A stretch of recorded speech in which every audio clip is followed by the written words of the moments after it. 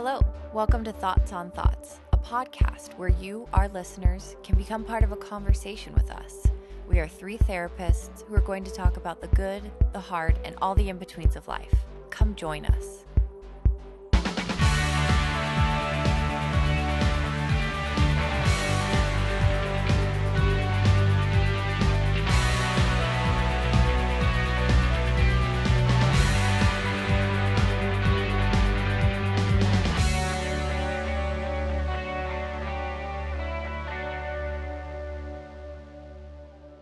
Hello, welcome to Thoughts on Thoughts. This is KJ, and today I am joined by my dear husband. We're going to be talking a little bit about romantic relationships. Maybe there will be some things in here that can help you strengthen yours, or if you are single and looking to be in a romantic relationship, I think some things will hopefully help you in here as well. And stay tuned until the end because I have a little surprise at the end, incentive for making it through to the end. So just hang out with us for a while. I'm staying till the end now. I hope. So Gordon agreed to join me to do this because, well, if you've been listening to our past episodes, you know that Jessica has been in the hospital. And by the time this podcast episode is released, she will have given birth to 2 children, which is so exciting. But because of that, we'll give her a little maternity leave, get some other episodes out, give her some time off. So you get us, which is a true delight. So welcome, Gordon, to the podcast. Thank you. I'm delighted to be here. I'm actually a 2-time podcaster with Thoughts on Thoughts, so I feel like I'm bringing some veteran experience. Oh, trying to get some more downloads for your other episode, I see. Yeah. Go back and take a look if you haven't. I forget what it's called, but All the Husbands were on for one, and I think it was a real banger, honestly. Mm-hmm. Yep. Really topped the charts with that one. It was fun. So, to get to know us a little bit, by the time this episode is released, we will have been married for 4 years. So, real veterans in the marriage department. And we'll have known each other for 5 years, which is just really cute. So, yeah, we met and dated and got married within a year. And then Gordon deployed after we got married for a while. He's in the National Guard. And then 2.5 years into our marriage, we had a child named Walker. He's 18 months old, and we're pretty obsessed with being his parents. Neither of us had any idea we would love being parents as much as we do. So he's great. We're going to jump into some questions that you guys submitted for us about romantic relationships. So, first question we got is, what do you do if one of you is an introvert and one is an extrovert? I have actually had people in therapy for this specific issue. It's hard. So, just a little bit about Gordon and I. We have very similar personalities, very similar demeanors, very different interests, and a lot of shared interests too. But I would say as far as like being introverted and extroverted, we're pretty similar in that. So I don't think it's something we've really struggled with in our marriage. But I do have some ideas from like a therapist perspective as to how to work on that. But do you have any ideas? Like you said, I think we're both pretty introverted extroverts. We both like being around people, and we're both good like going to parties or being around groups of people. in that way, except we both get our energy from being alone, and we both have hobbies and pastimes that we like doing on our own. And there's been times where I think one of us wants to be more extroverted than the other one. And I think something that's helped is having a little bit of planning. If I know beforehand that there's something that you want to do and it's important to you, then I will like put that on my calendar or whatever and make sure that we go do it. And it's not really hard for me. I think that sometimes if I don't know anything about it and then like spontaneously something comes up and you're like, hey, let's go do it.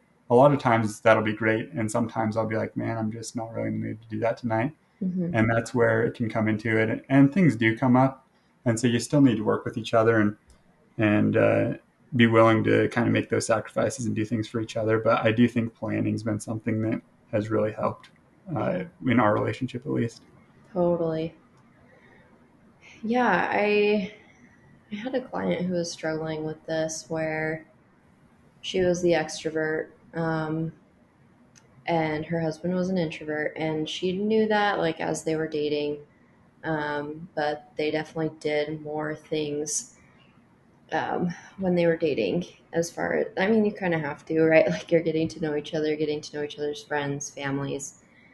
But I think for a lot of people, this may have kind of come to light during COVID, where kind of everyone was forced to be an introvert. And I think maybe a lot of people realized they like it or just kind of fell into that pattern as like, this is the way we do things now.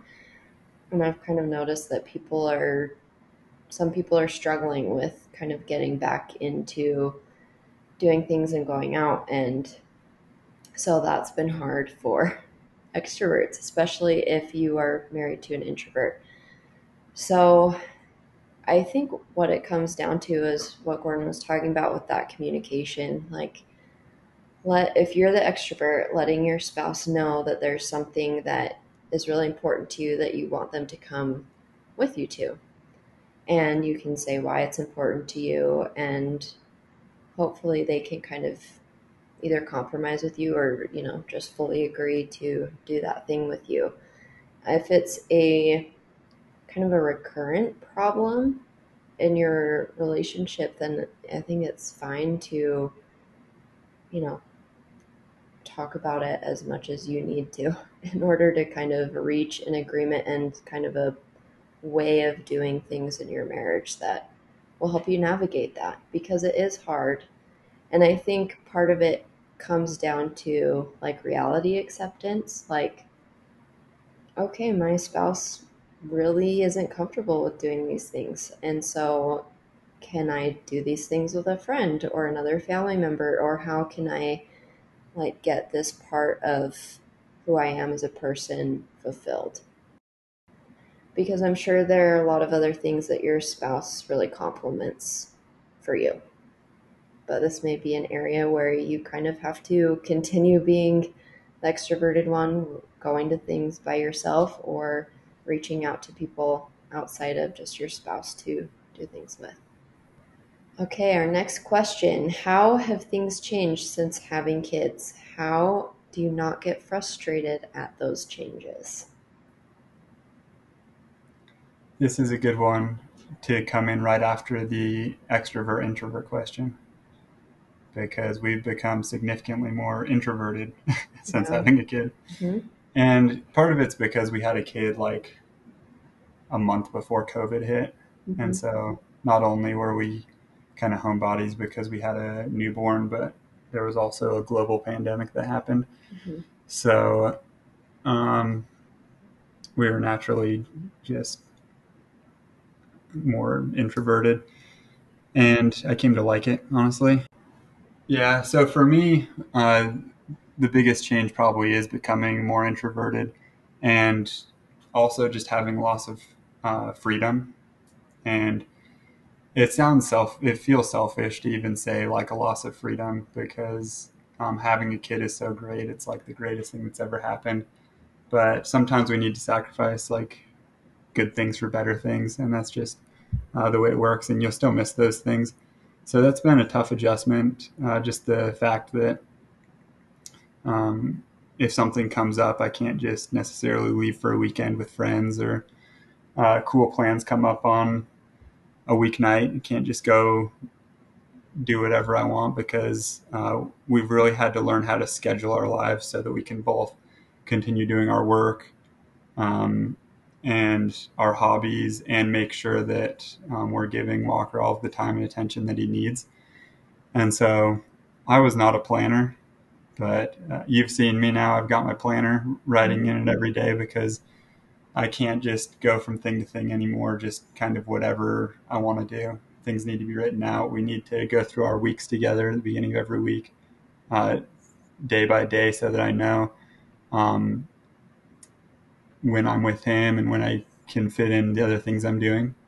And like I said, it's been the greatest transition ever. And so I don't want it to sound like losing freedom, like it's been a bad thing, except it's just been like a change, being, going through the past 15 years or so, being able to just do whatever you want to do whenever you want to do it.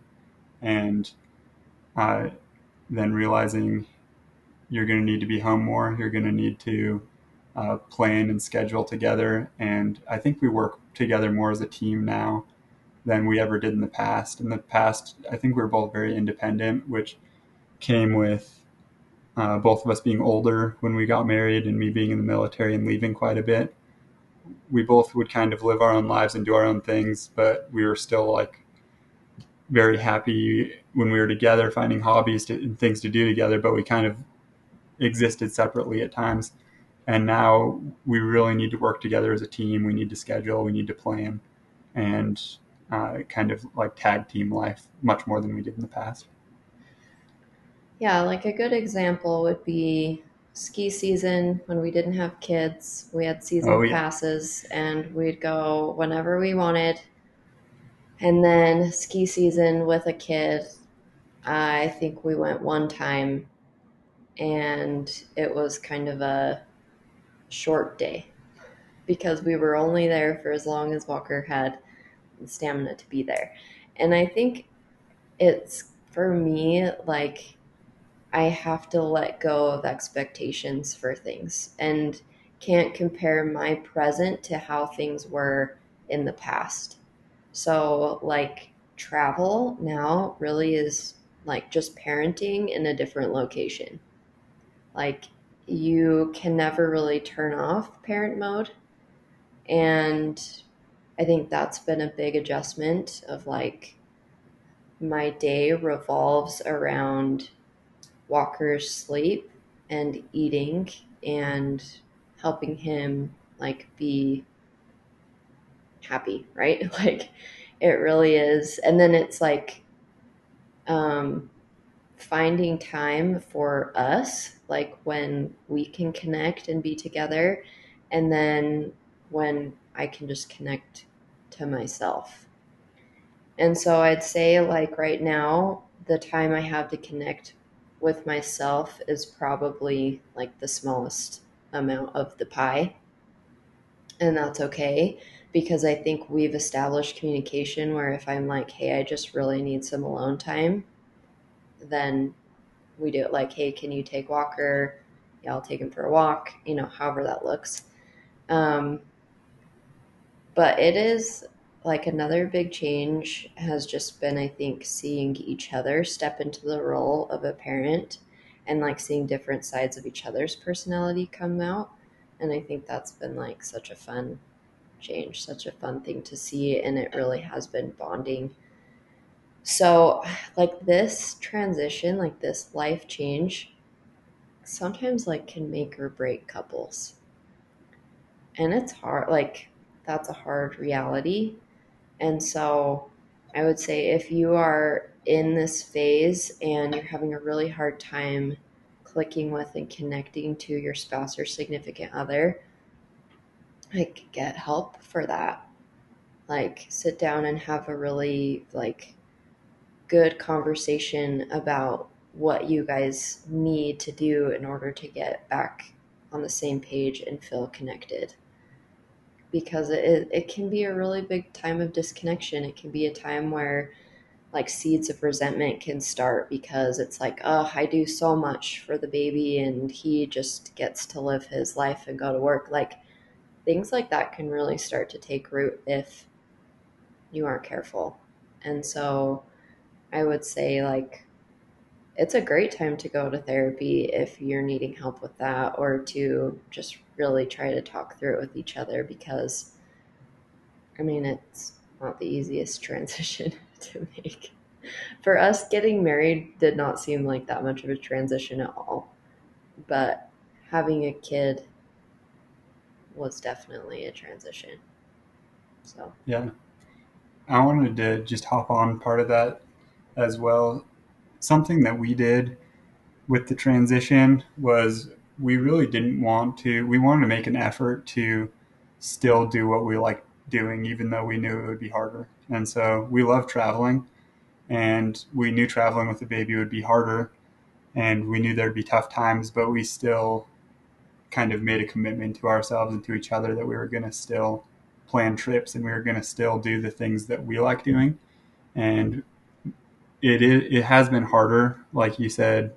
Travel is just parenting in a different location, basically, which is true. But we've loved our trips, and there is the hard parts and the tough things. Except those tough things shouldn't stop you from doing the things that you like doing, and those things will still help you connect. It'll help you still build your relationship. I think that if you let uh, those tough things or the things that you perceive as maybe being too hard stop you from doing the things that you and your spouse, just speaking for us two at least, traveling, seeing family, friends, um, running races, uh, stuff like that that we used to do, just planning and making an effort to keep doing those things, I think has really helped us continue to grow and still have memories and do the fun things that we like to do, um, through the tough times. And it's,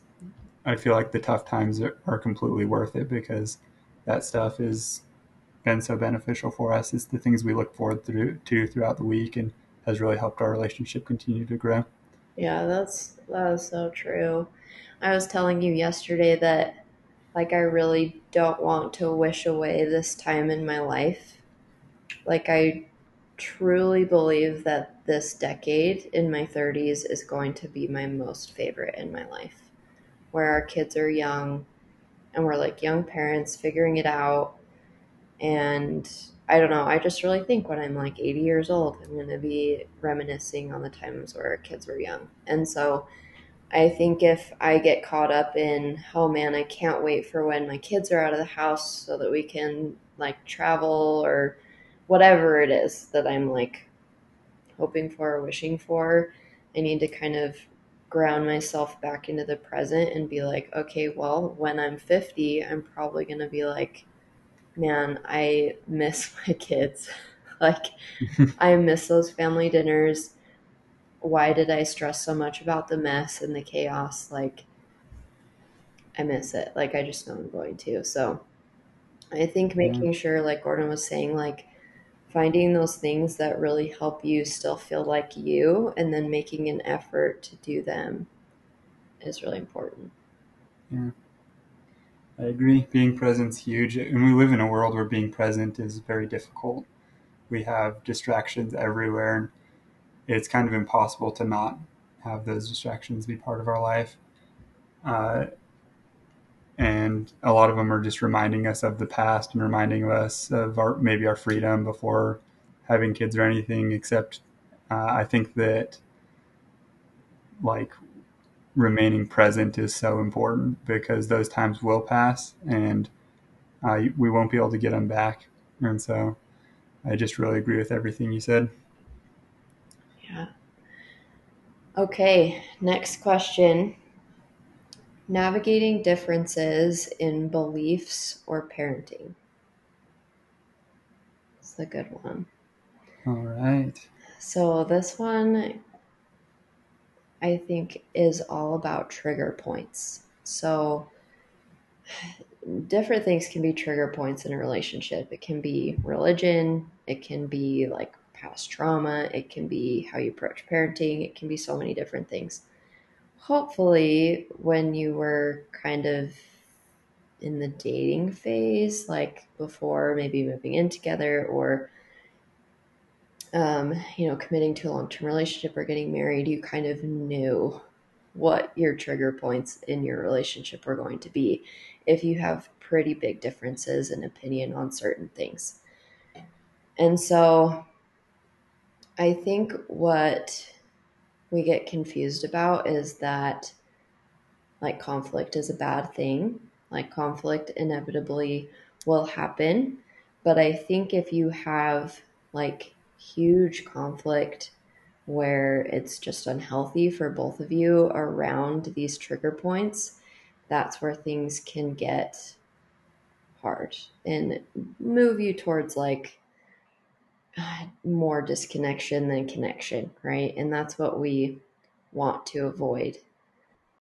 So, what I would say is when it comes to these trigger points, I think what can help is just having open dialogue and discussion and finding some sort of middle ground where maybe it's not, hey, I now believe what you believe, or yeah, that's my view of parenting, but it's more like, this is why I'm doing what I'm doing, and I hope you can see that it's for my own benefit or it's for the benefit of our child.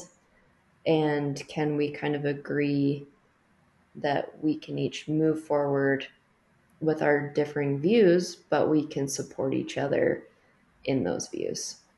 Something really important is always giving your partner the benefit of the doubt and just remembering that they want the best for your kid just like you do. And you both really want the same endpoint. You just have different ideas of how to get there. And having that idea going into it is going to help resolve conflict, I think, much better than going into it wanting to play the blame game or assuming that you're right and they're wrong. Because at the end of the day, uh, they're just trying and you're just trying and you just need to figure it out.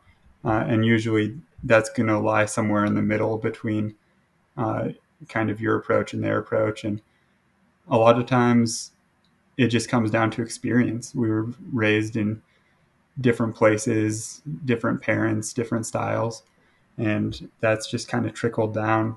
And so you just kind of need to give the benefit of the doubt, in my opinion, and kind of compromise from there.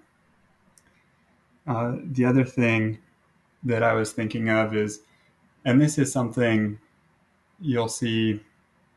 Uh, we don't have kids quite at the age where this is probably that important, but I've just seen it in different times in my with leadership in the military, in the workplace, so many places where you have these differences and unity is so important for like a team of parents. And so the unity is really important, except when you see something that's maybe a trigger point or something that you disagree with that they're doing, being unified is important, but I think it can wait a lot of the time. And those conversations should happen privately. And uh, that way you're not embarrassing somebody or you're not getting into an argument in front of your children if they're at the age where they'd be able to kind of see you butting heads over something and seeing that you're not unified on it. I think the timing of uh, really giving the benefit of the doubt and also taking into account timing is really important when you are kind of trying to come to compromise and trying to overcome some of the like parenting differences. Yeah, I really love that. And I have seen so many couples who have major differences in like whether it's religion or politics, like just thrive in their relationships. It's very, very doable. Um, and I think if you're noticing these trigger points just come up again and again and again, and you're struggling, Like, again, it's a great time to go to therapy and work through these things because that's when it's shifting from a resolvable problem to a recurrent. And if you don't want those seeds of resentment to take root, if you're noticing them, if you're feeling like there's red flags, go to therapy, find some middle ground with someone helping you. So, okay, next question is just a statement. So I think she would like us to talk about this topic, which is sex. So, obviously, a very important part of romantic relationships, and one that, oh, it's so complex. But I will start by saying this. If you're struggling in your sex life, whether it's due to issues with your partner, body image issues, whatever's going on, um, I think really you have to start with you and your relationship with you and your relationship with how you view sex.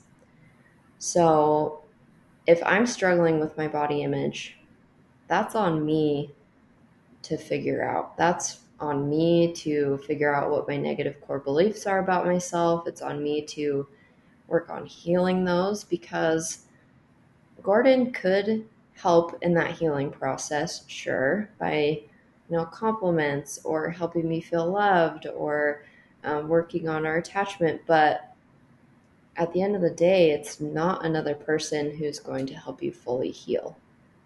That really is on you. And the other thing that's on you is how you view sex, what your relationship is with sex. If you view it as a chore or an obligation, um, then, working on that belief, how can it be something that is for you as well, something that you enjoy? And of course, your partner plays a role in that, right? Like if there are things going on in your relationship that are abusive or unhealthy emotionally, then of course, like that is a tough situation to be in. And I would urge you to seek counseling with your partner or see the red flags for what they are. But if your partner is doing their part to have a healthy sex life with you and you are really in the box towards physical intimacy, then really kind of being honest with yourself about what is going on there for you. Are there past beliefs you have from trauma that you are holding on to that you need to heal? Um, are you postpartum and you are just really struggling with your body and all the changes going on and the pain, and like communicating about that with your spouse or partner would be beneficial? Like, I feel like a lot of times we can build those conversations up in our head thinking they'll be really uncomfortable. And then once we have them, it's just so relieving and we're on the same page. Like, really comes down to communication. Yeah, I think communication is what I would say as well is the biggest thing. I've heard KJ say this. I'm kind of stealing some of her wisdom here and repackaging it, but I've heard her say to talk about sex before having sex or before being in that situation, and I think that's huge. Men and men and women are just, when it comes to sex, are just different in some ways. Like for women, the sex and the process of um, wanting to have sex starts sometimes way before a Oh, couple yeah. is actually having sex. Oh, yeah. And for men, we're much more primitive than that. And, you know, just at any moment, just ready to go. So that's just to say that you wouldn't know these things if you don't talk about it. And if you're only going to talk about it, if one person wants to talk about it when you're going to have sex, then you're not really in the headspace to really make these decisions and set boundaries sounds almost too restrictive, but really the boundaries will just improve the relationship, honestly. So just kind of talking about expectations and what you guys like, uh, and kind of what helps each of you, uh, is something that you should do beforehand and something that you should do um, far prior to that. And I think that's something that will really boost your relationship because, like I said, maybe men are just primitive or whatever, except these were just things I didn't know. And it's just because the process for men and women leading up to sex is so different. And so the only way to really perfect that and improve that is to communicate, because if you don't, again, it kind of comes back to giving your spouse the benefit of the doubt, but you might just be thinking, oh, they're not getting any of my signals, or they're not doing what I want them to do. And then they're just wanting to have sex when they want to have sex. But if you haven't clearly communicated these things, the two of you just don't have the same signals and have the same signs and have maybe the same wants or desires, or the kinds of different kinds of things. They're just different. And so I think communication's huge. I so agree. And something that you talked about, how it can, like, days prior can affect, your physical intimacy. And that speaks so much to the importance of emotional intimacy. Like, if you guys aren't being emotionally intimate, it is very hard to make that leap into being physically intimate.